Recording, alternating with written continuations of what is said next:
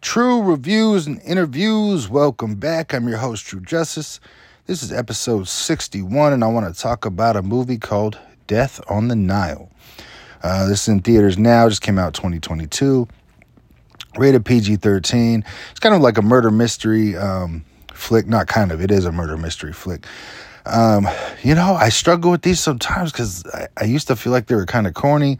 I watched Knives Out, and I thought that was a spectacular film from beginning to finish. And I watched, I think it's called like Murder on the Orient Express or something like that. And I thought it was such a fun movie.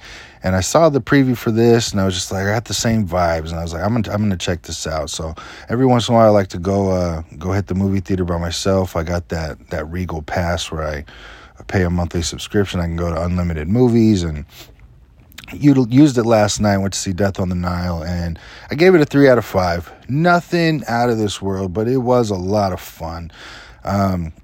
It was filmed beautifully. The cast was phenomenal. I thought everybody casted did a great job, and it was fun and entertaining. Like I said, the sceneries and the film, they filmed it so cool. They had some really cool scenes itself. They had a couple weird ones where I didn't know why they were putting the film in the first place.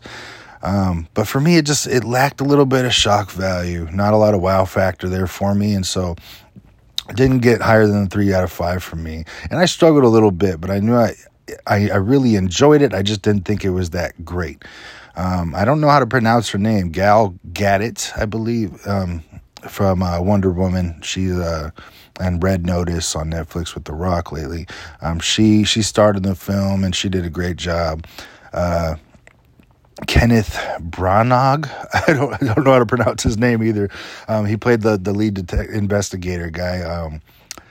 He was awesome. He had a wicked cool mustache too. But Russell Brand returned. I haven't seen him in so long, and he did a great job. No comedy involved at all. So that was cool. I always like to see when people notoriously for being funny and goofy can hit you with a serious role, like Adam Sandler when he hit us with Uncut Gems. Who the fuck saw that coming? Amazing.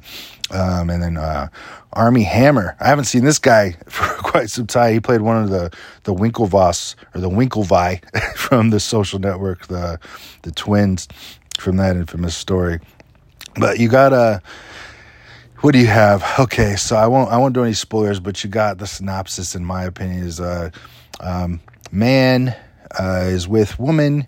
They are in love, and I'll tell you what, the dance scene in the beginning portion of this movie, like you want to see two people like getting as close to making love on the dance floor as possible. These two had it. You could tell they were not lacking any passion for each other. And her friend, I thought they were sisters at first, but it sounds like they were friends. Her really good friend shows up, and she's got a lot of money, and she's beautiful, and she's the one from played by Gal Gadot, and she shows up, and she asks her friend if she would give her boyfriend or fiance a job. And when she agrees to, she says, take her on the dance floor, show your appreciation, things like that. And of course, they fall in love with each other. So he leaves his fiance for her and gets married to her, and now she's bitter. They end up on this boat traveling the Nile, looking at Egypt, and murders start happening. And lots of fun. Highly entertaining, like I said. Definitely worth a watch. Just nothing too crazy. But Death on the Nile. It's available now in theaters, or out now in theaters.